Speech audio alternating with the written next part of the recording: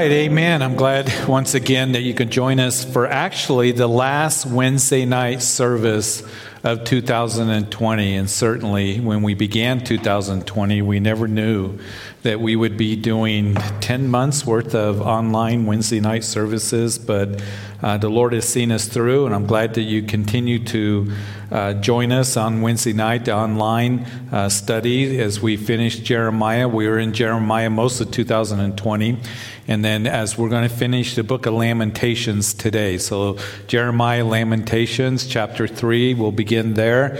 We'll finish the book tonight.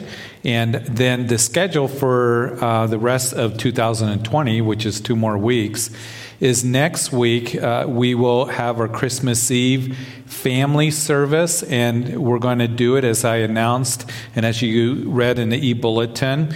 We're going to do a noon service, one service. We're going to provide online so you can watch it, but also we're going to do it in the backyard. There's a reason for that. We want people to be able to come and invite friends and to spread out.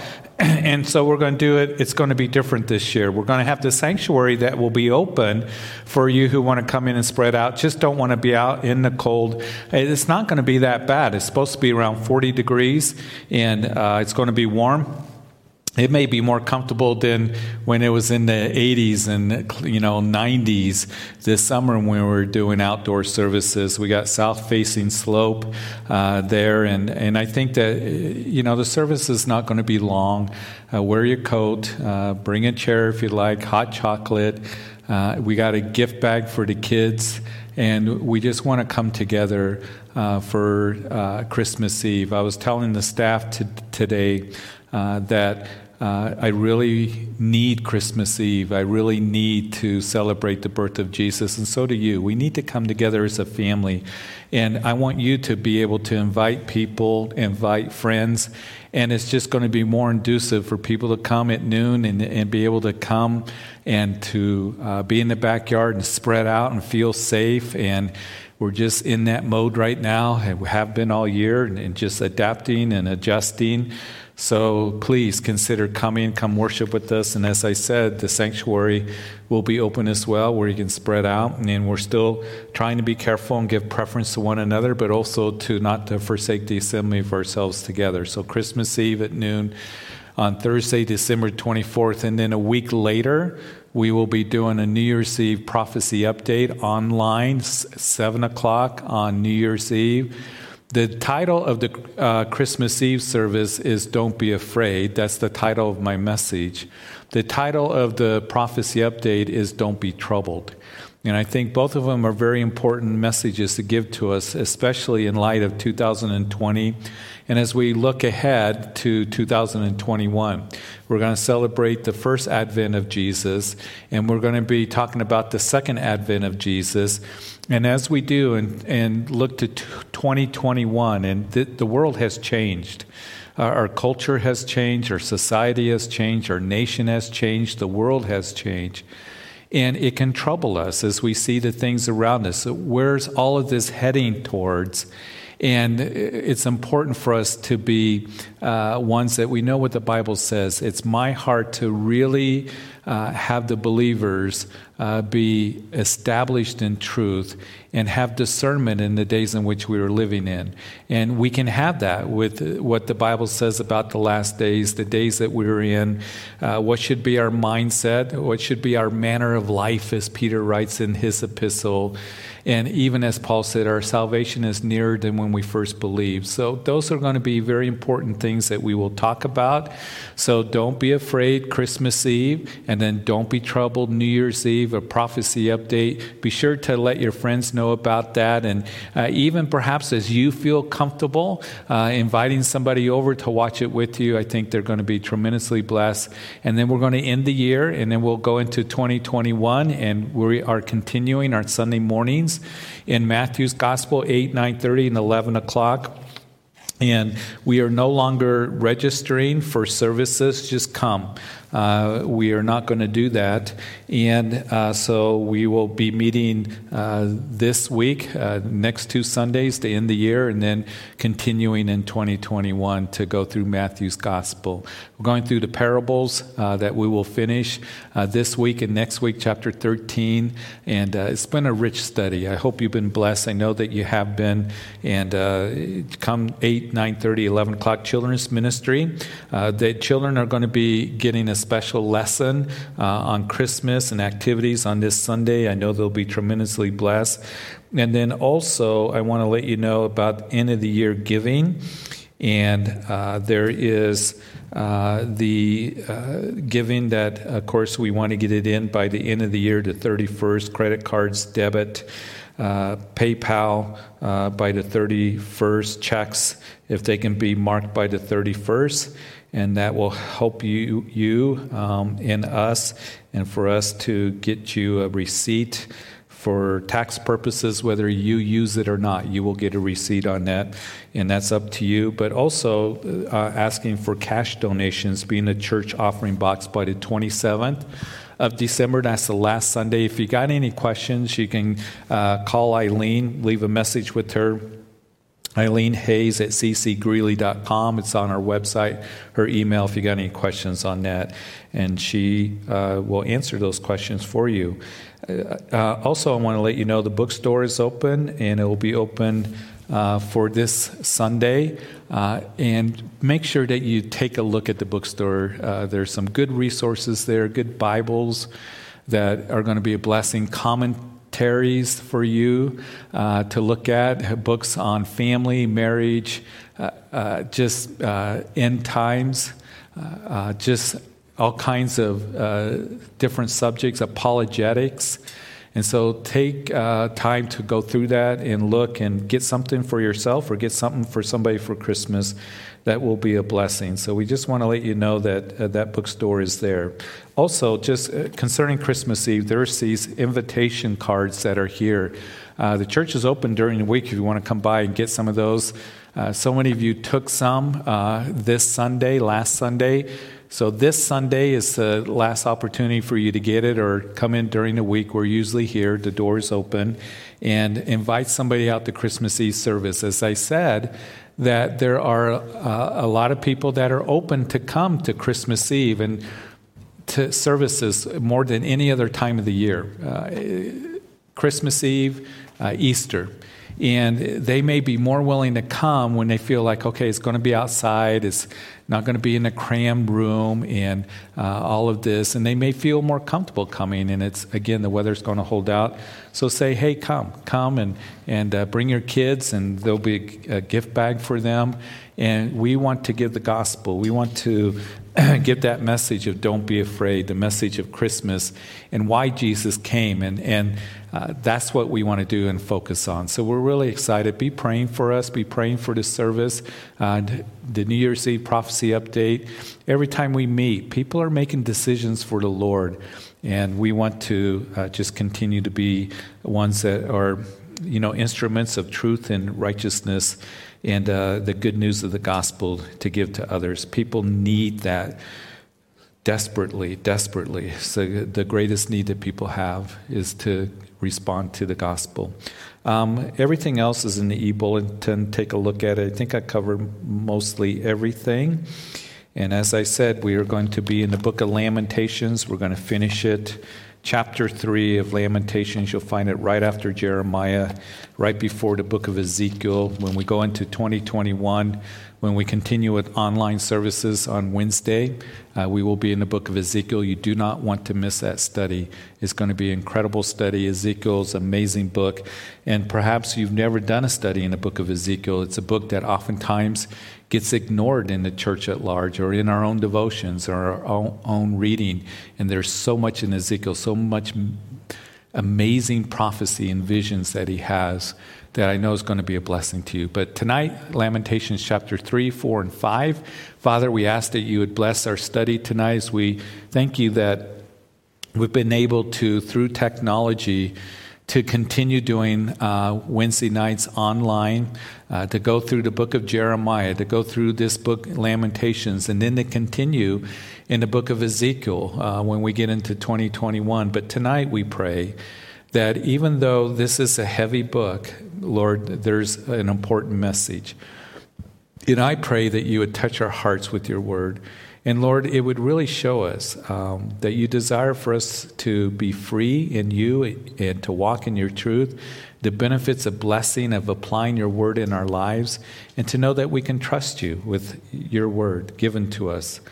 And Lord, that you are our portion. We can trust you with our lives. So bless this time as we study your word. In Jesus' name, amen. So if you've been with us in our study of Lamentations, you know that Jeremiah, it is written by Jeremiah, and he is expressing the lamenting that he is doing, the weeping that he is doing as he watches Jerusalem be judged. The Babylonians, of course, would come in the third and final assault of Jerusalem in 586 BC.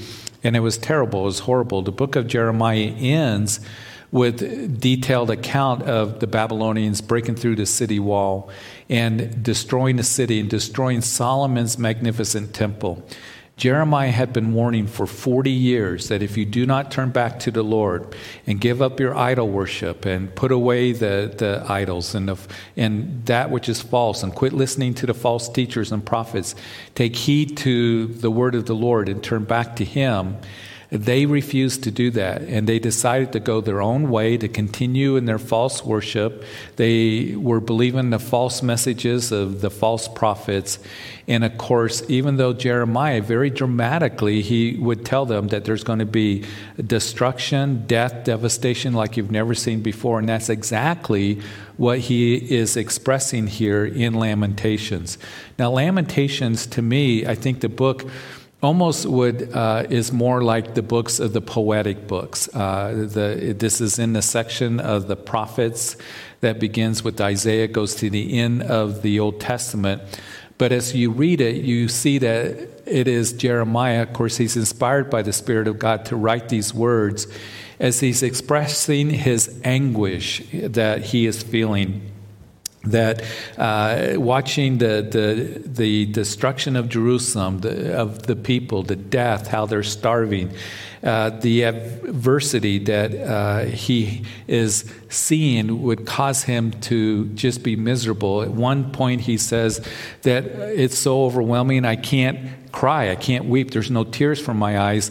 A few verses later he talks about how rivers are flowing from his eyes. He's just overwhelmed. There's a lot of poetic language that is here as he is just expressing how he feels. And in chapter 3, as you begin to read his anguish, he's beginning to think about that, there's a hedge around me, and it's like a bear lying in wait, and the Lord has made me desolate. He has bent his bow. It's very similar to what Job was feeling as he was lamenting over the loss and difficulties and suffering that he was going through. So what I love about the book of Lamentations, even Ecclesiastes, as Solomon is talking about his struggles, in the book of Job, the honesty of these men of faith that they give. But then there's moments of great faith. There's moments of hope that they give that we can learn so much from, because all of us go through difficulties. We will have tribulation.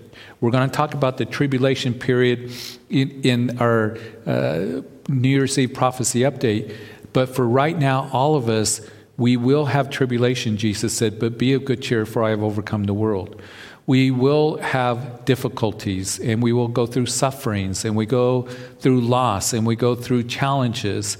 And as we do, we need those words of hope, and we can feel the same things that Jeremiah, or perhaps even David. David was the same way, very honest as he would express that, why is my soul cast down, O Lord? How long, O Lord?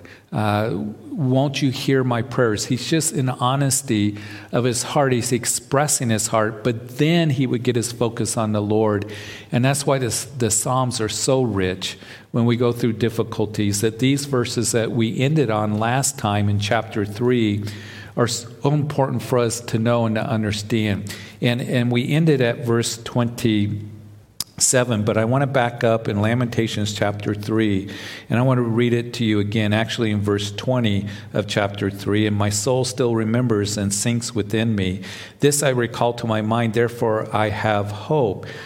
Jeremiah, after all the anguish he expresses, all the things that he is seeing, the destruction and the people around him that are starving and dying, and the judgment, and feeling like, Lord, that you're the one that is come against us, and you're the one that is the one that is against us in some way, just that feeling. But he says, I recall to mind, therefore I have hope. He begins to get his heart on the truth of what God's word declares. You see, the people had ignored the Lord's warning. The people didn't want the Lord in their lives. They wanted to continue in their false worship. They wanted to continue to follow the dictates of their evil hearts. And one of the things that Jeremiah, that book, shows us in the book of Lamentation, reiterates to us, is that there is consequences for sin. It is a loving Father that loves us so much that he gives us his word. This is the love of God, that we keep his commandments, and his commandments are not burdensome, 1 John chapter 5. And in that, every expression of God's commandments is an expression of his love. Every word of his commandment and truth and principles that we see, that he's showing his love to us because he doesn't want us to be in bondage. He doesn't want us to experience the consequences of sin. So here is Jeremiah with a tough message, but also he has a tender heart. It is the Lord that is weeping as well. It is Jesus that wept over Jerusalem as he talked about their desolation because they would not come to him. And they would not gather to him. Jesus wept over Jerusalem. He would express, Chorazin, Bethsaida, Capernaum. You rejected the mighty works. You saw them. And I think Jesus said that lamenting. He was weeping because the people had turned away. And the Lord weeps when we turn away from him. So the Lord wanted to gather them to him, wanted to protect them, wanted to do such a mighty work, but they refused it. And now here is the consequences. And Jeremiah, in his expression of what he's feeling, and Lord, you must be against us, the Lord was for them. But because they had broken the covenant that he had made with them, and because they had forsaken the Lord, we see that this judgment was coming by the hands of the Babylonians. And he says something very important that's important for us. Because sometimes we go through difficulties, we go through trials, we go through serious repercussions and consequences. Maybe it's because of our own sin. Maybe we don't know why it happened. Not every trial that we go through or seasons of suffering we go through or loss, we understand why. But we need to keep in mind, even as Jeremiah, he says, I recall to my mind, therefore I have hope, that the Lord loves us and he's with us. And there is hope in the Lord. And through the Lord's mercy, we are not consumed because his compassion fails not. And they are new every morning. Great is your faithfulness. The Lord is my portion, says my soul. Therefore, I hope in him. So to remember this, to tuck it in your heart, and in those difficult times and at all times to remember that his mercies are not consumed. His compassion fails not. They are new every morning. And great is your faithfulness. Listen, the Lord is faithful, and he is compassionate towards us, and he shows his mercy to us, his mercies that are new every morning. And I hope that we remember that when we wake up, his compassion is there, his love is there, his mercy is there as we enter into a new year. And therefore we have hope. He goes on and he says, the Lord is good to those, verse 25, who wait for him, to the soul who seek him. It is good that one should hope and wait quietly for the salvation of the Lord. It is good for a man to bear the yoke in his youth. So the Lord is good to those who wait for him. And maybe you are in a season where you're waiting.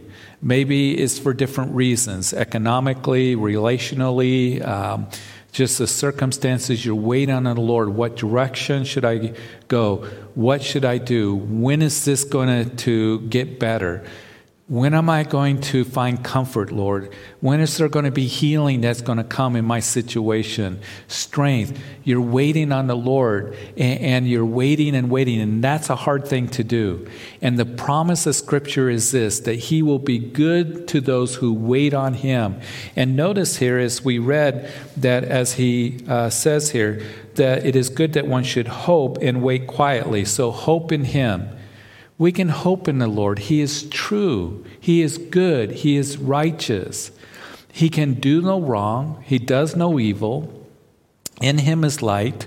There's no darkness at all. We can trust Him, and our hope is Him.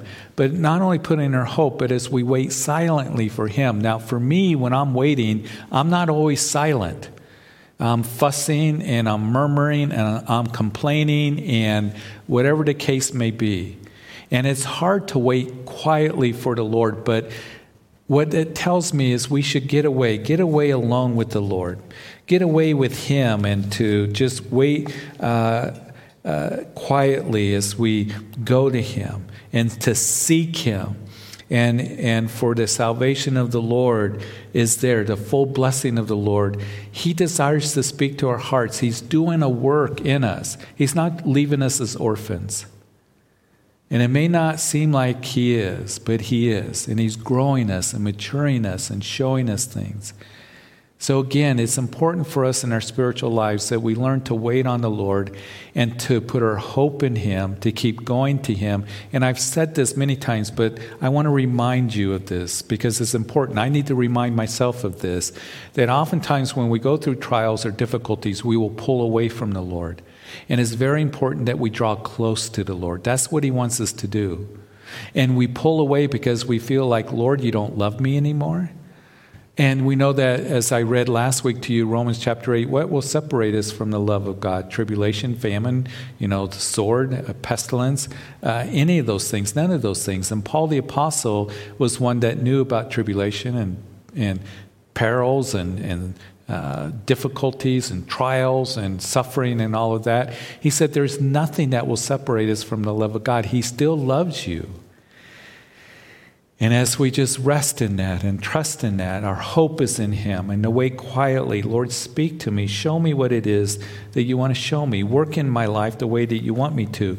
And we go through trials. The work that He wants to do is not to tear you down, but to build you up. Not to have you be on shaky ground, but on solid ground. Not to do you in, but to make you bitter, but to make you better.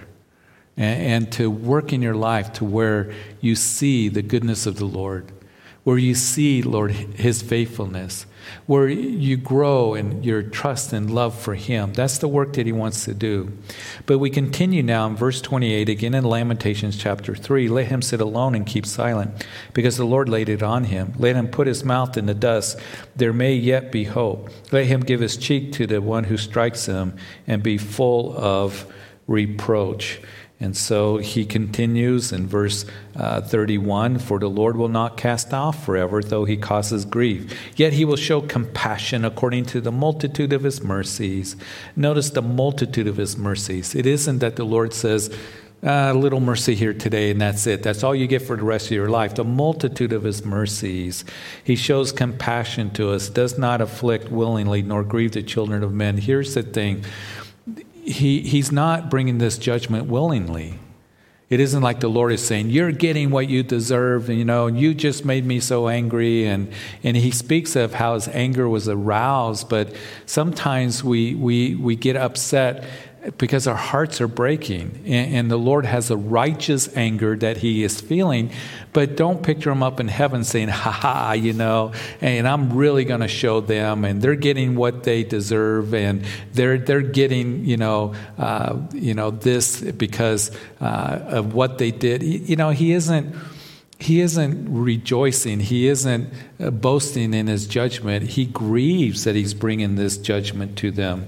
And He doesn't take pleasure in judging His people. Ezekiel's going to speak about that. He doesn't give pleasure in bringing judgment to the wicked. He's doing it because they had forsaken Him so bad. And he knew that they needed to be chastened. They needed to be judged. So where eventually they will go into captivity and they will come back. And they will come back to him. You know, the Lord chastens us. The book of Hebrews speaks about that. But always remember this, in disciplining us, and we on this side of the cross, you know, they were being judged, of course, the covenant that God made with them, the judgment that would come to them. But oftentimes I will hear Christians say, God is judging me. Listen, as a Christian, Jesus took the judgment that you and I deserve, the judgment of death on the cross, but he will chasten us. And he will discipline us because of his love for us, as the book of Hebrews says, because we're his children. And we as parents, I think we can understand the heart of the Father a bit, because we as parents, when we discipline our kids because they did something wrong or they're disobedient or they're going down the road that is wrong, we don't do it with pleasure. We don't sit there and go, I can't wait till Junior gets home and I can really let him have it. But we can feel a righteous anger. But we're heartbroken. We don't enjoy doing it, but we know we have to do it because otherwise they're going to grow up and they're going to be spoiled, or they're going not learn between right and wrong. We discipline them for their benefit, don't we? And any of us as parents, we understand that. That's a part of our responsibility as parents, is to discipline our children. And we need to do that, and we do it because we love them. We want what's best for them. They need to learn. And the Heavenly Father, he desires to do the same thing with us to even a greater degree, because we need to grow. We need to learn. He loves us. We're his children, and he does it out of love for you and for me. But to crush under one's feet, verse 34, all the prisoners of the earth, to turn aside the justice due a man before the face of the Most High, or subvert a man in his cause, the Lord does not approve. So God's not unjust. And always keep in mind this, that the Bible declares righteous and true are your decisions. That's the song of heaven that we'll be singing all together. The book of Revelation tells us that righteous and true are your judgments, Lord, are your decisions. And to continue reading verse 37, who is he who speaks, and it comes to pass when the Lord has not commanded it? Is it not from the mouth of the Most High and woe and well-being proceed? Why should a living man complain? A man for the punishment of his sins? Let us search out and examine our ways and turn back to the Lord, verse 40. So as we read this, they were being punished because of their sin. They had no right to complain, as in verse 39, here's Jeremiah. Do we have a right to complain? Here's the thing. I've had people come to me and they're going through the consequences and the difficulties and the pain because of their sin, and they'll complain. Well, God did this, I asked to forgive, for forgiveness. Well, you're forgiven, but there's consequences. And once again, to remind you, that's why it's a loving Father that says, listen, don't go down that road, because there's going to be pain, there's going to be difficulty, there's going to be sorrow that's going to happen. And we are forgiven and we can ask for forgiveness, but the consequences can be great, and I see it. And then we come along and complain. The book of Proverbs speaks about how it is the fool who doesn't consider the consequences of his sin, of doing foolish things and walking in foolishness. And we need to remember that sin, that as we reap or sow to the Spirit of the Spirit, we will reap into everlasting life. Good things will happen. If we are ones that we sow to the flesh, of the flesh we will reap corruption. That is true for every single one of us. That's Galatians chapter 6. We are all sowing something to the Spirit or to the flesh. And if we reap to the flesh, there's going to be corruption. There's going to be a bad fruit that's going to be produced. There's going to be a bad harvest that's going to come. So we want to sow unto the Spirit, don't we? Because then we reap unto everlasting life. Good things are going to happen. It is Paul that warned. He said, if you're carnally minded, it brings death. But if you're spiritually minded, it brings life and peace. You want to experience life the way it was meant to be experienced? Do you want to have peace in your life and in your heart? It's when you are one that you're spiritually minded. But if you're carnally minded, your life will begin to to smell like death, just death to your soul, because you're following after the world and you're pursuing the world, and we need to keep those things in mind. So you can complain the consequences, but the Lord says, don't go down that road. And the Lord is still merciful, and He still loves us, and it remains, and He still works in our lives at those times.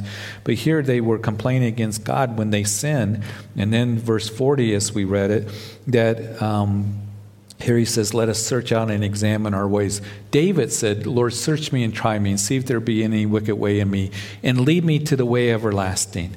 And that's important, I think, in a daily, or consistently to say, Lord, here's my heart. And if there's anything in my heart that's not right, please show me. Show me the way everlasting. Convict me. Conviction is a good thing. Do you know that? It's different than condemnation. Condemnation comes from the enemy to pull you away from the Lord. Conviction is to convict you of sin, or convict you of whatever the Lord is. He wants you to do something, an attitude, sin, carnality, and it's always to draw us to Him.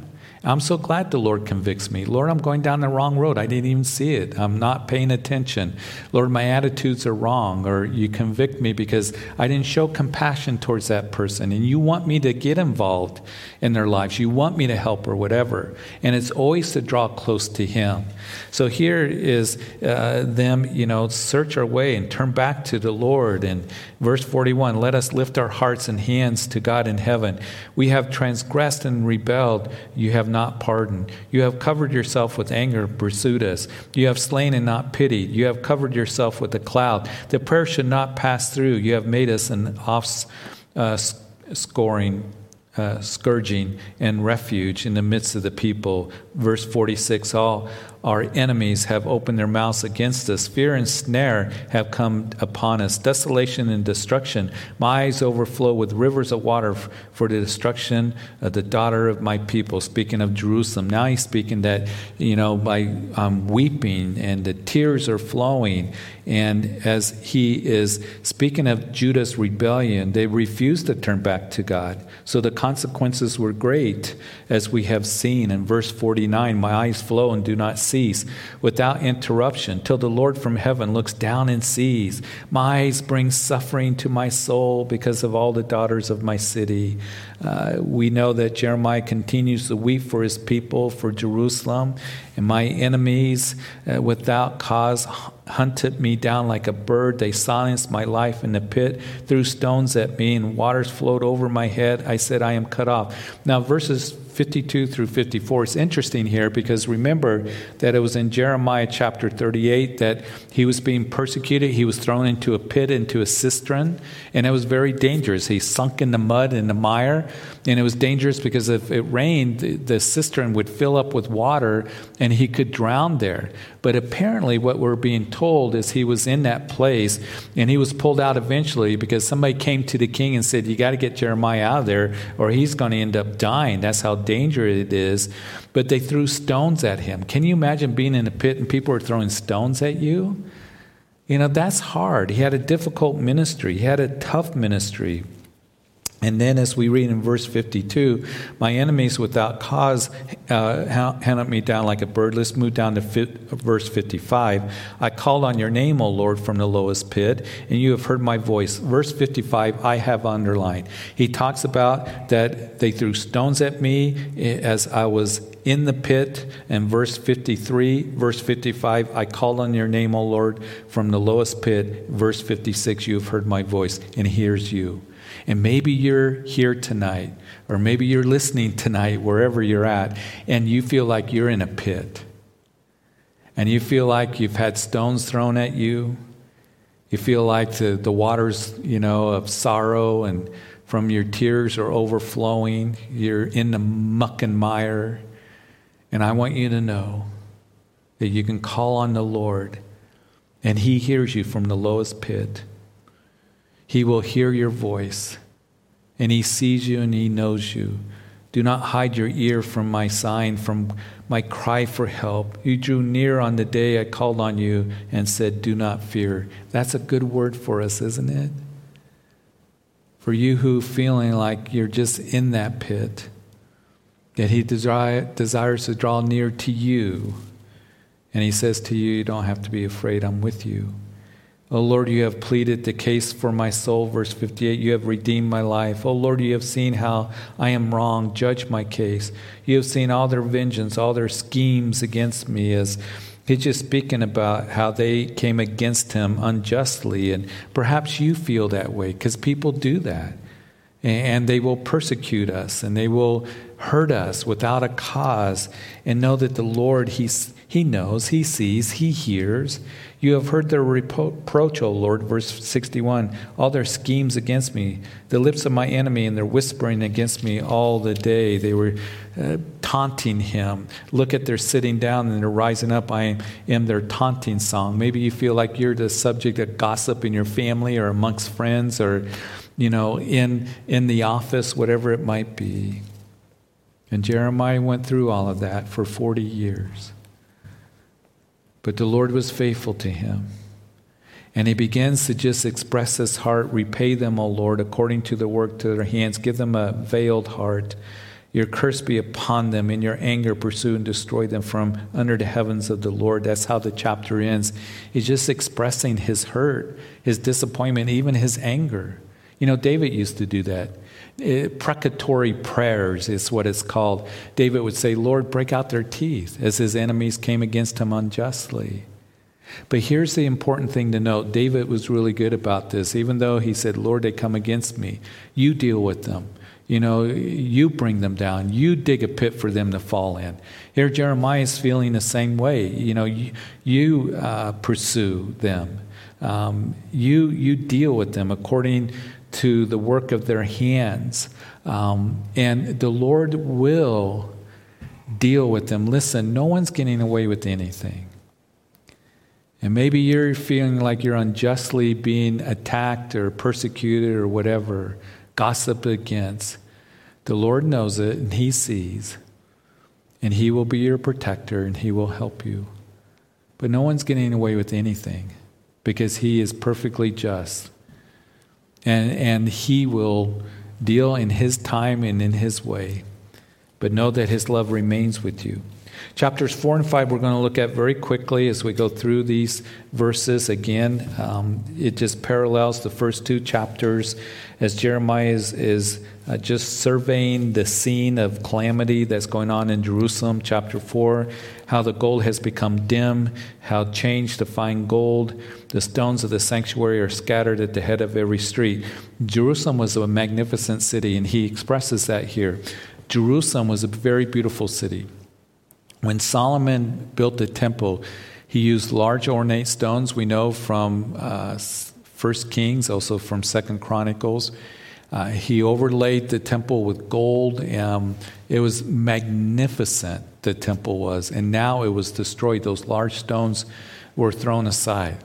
It reminds me, doesn't it, of what Jesus, same thing, the Herodian stones. You can see them today that were tossed down, and as Jesus said that the second temple, which was one of the wonders of the world when Herod the Great remodified it and expanded it, overlaid it with gold, the temple as well. That's why Jerusalem was called the Golden City, because if you were on the Mount of Olives and the sun came up behind you, it hit the reflection of the gold, and it would just, you couldn't look at it. That's what Josephus, the Jewish historian, writes. And all that was torn down. Jesus said not one stone would be upon another. And all of it was destroyed. All of it because of sin. The magnificent city, how changed to fine gold. The stones are scattered at every street. The precious sons, verse 2 of Zion, valuable as fine gold. How they are regarded as clay pots, the work of the hands of the potter. It reminds me that, remember that in Jeremiah chapter 18 and 19, that Jeremiah go down to the potter's house and learn a lesson.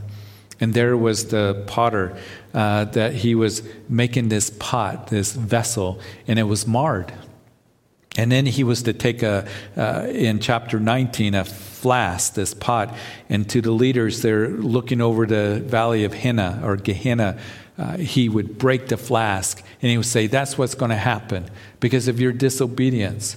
And it's going to be ugly, just like it is trash heap. There's going to be bodies laying around and corpse and all of that. And the Lord's going to break you because of your disobedience. Listen, the Lord is the master potter. We're the work of his hands, and he wants to make us a useful vessel, a vessel of honor for him. And as he's molding us and shaping us, just allow him to do what he wants to do in your life, to make you a useful vessel. Yield to him. Just trust in him and all those lessons that we talked about. But in verse 3, even the jackals present their breasts to nurse their young. But the daughters of my people is cruel like ostriches in the wilderness. The tongue of the infant clings to the roof of the mouth for thirst. The young children ask for bread, but no one breaks it for them. The starvation, again, he turns his attention to the children. Here the Lord wanted to feed them. Wanted to provide for them. I brought you into this land flowing with milk and honey. I will provide for you. But they refused to turn to the Lord. And all of a sudden, the consequences were great and hard to see. The punishment of the iniquity, verse 6 of chapter 4, the daughter of my people, is greater than the punishment of the sin of Sodom. Isn't that interesting? Which was overthrown in a moment with no hand to help her. Her Nazarites were brighter than snow and whiter than milk. They are more ruddy in body than rubies, like sapphire in their appearance. Now their appearance is blacker than soot. They go unrecognized in the streets. Their skin clings to their bones. It's become as dry as wood. Their slain of the sword are better off than those who die of hunger. For these pine away, stricken for lack of the fruits of the field. Again, they were ones that they were starving, and it was a slow death, and it was painful. The hands of the compassionate women have cooked their own children. Verse 10, they become food for them in the destruction of the daughter of my people. Hard to read, a hard, difficult scene here. Verse 11, the Lord has fulfilled his fury, has poured out his fierce anger. He kindled a fire in Zion, and it has devoured its foundations. The kings of the earth and the inhabitants of the world would not have believed that the adversary and the enemy could enter the gates of Jerusalem. Jerusalem, they trusted nothing's going to happen to us. We're Jerusalem. This is God's city. We got the temple. Ezekiel will express the same thing, because Ezekiel is prophesying before the destruction of Jerusalem. And they were saying, the temple, the temple, the temple. We have the temple. Nothing's going to happen to us. And you see, they were more trusting in a place than they were trusting in the Lord. And it's all of a sudden, we wouldn't have believed that the enemy could come into Jerusalem like they have and bring such destruction because of the sins of her prophets and iniquities of her priests who shed in her midst the blood of the just. They wandered blind in the streets. They have defiled themselves with blood so that no one would touch their garments. We continue reading in verse 15. They cried out to them, go away, unclean, go away, do not touch us. When they fled and wondered, those among the nations said, they shall no longer dwell here. The face of the Lord has scattered them. He no longer regards them. The people do not respect the priests, nor show favor to the elders. Still our eyes have failed us, watching vainly for our help. In our watching we watched for a nation that could not save us. The Lord was to be the one that would save them, but they refused. They looked to that which wouldn't save them, couldn't save them. They looked to that which would not help them. The Lord is your help. And oftentimes people will look to that which will not help them. Those idols didn't help them. The Lord wanted them to trust him. He wanted to deliver them, but they refused. They said, we won't do that. We refuse. And here they are looking, and that help's not going to come. In verse 18, they tracked our steps so that we could not walk in our streets. Our end was near. Our days are over, for our end has come. Our pursuers were swifter than the eagles of the heaven, and they pursued us on the mountains and lay in wait for us in the wilderness.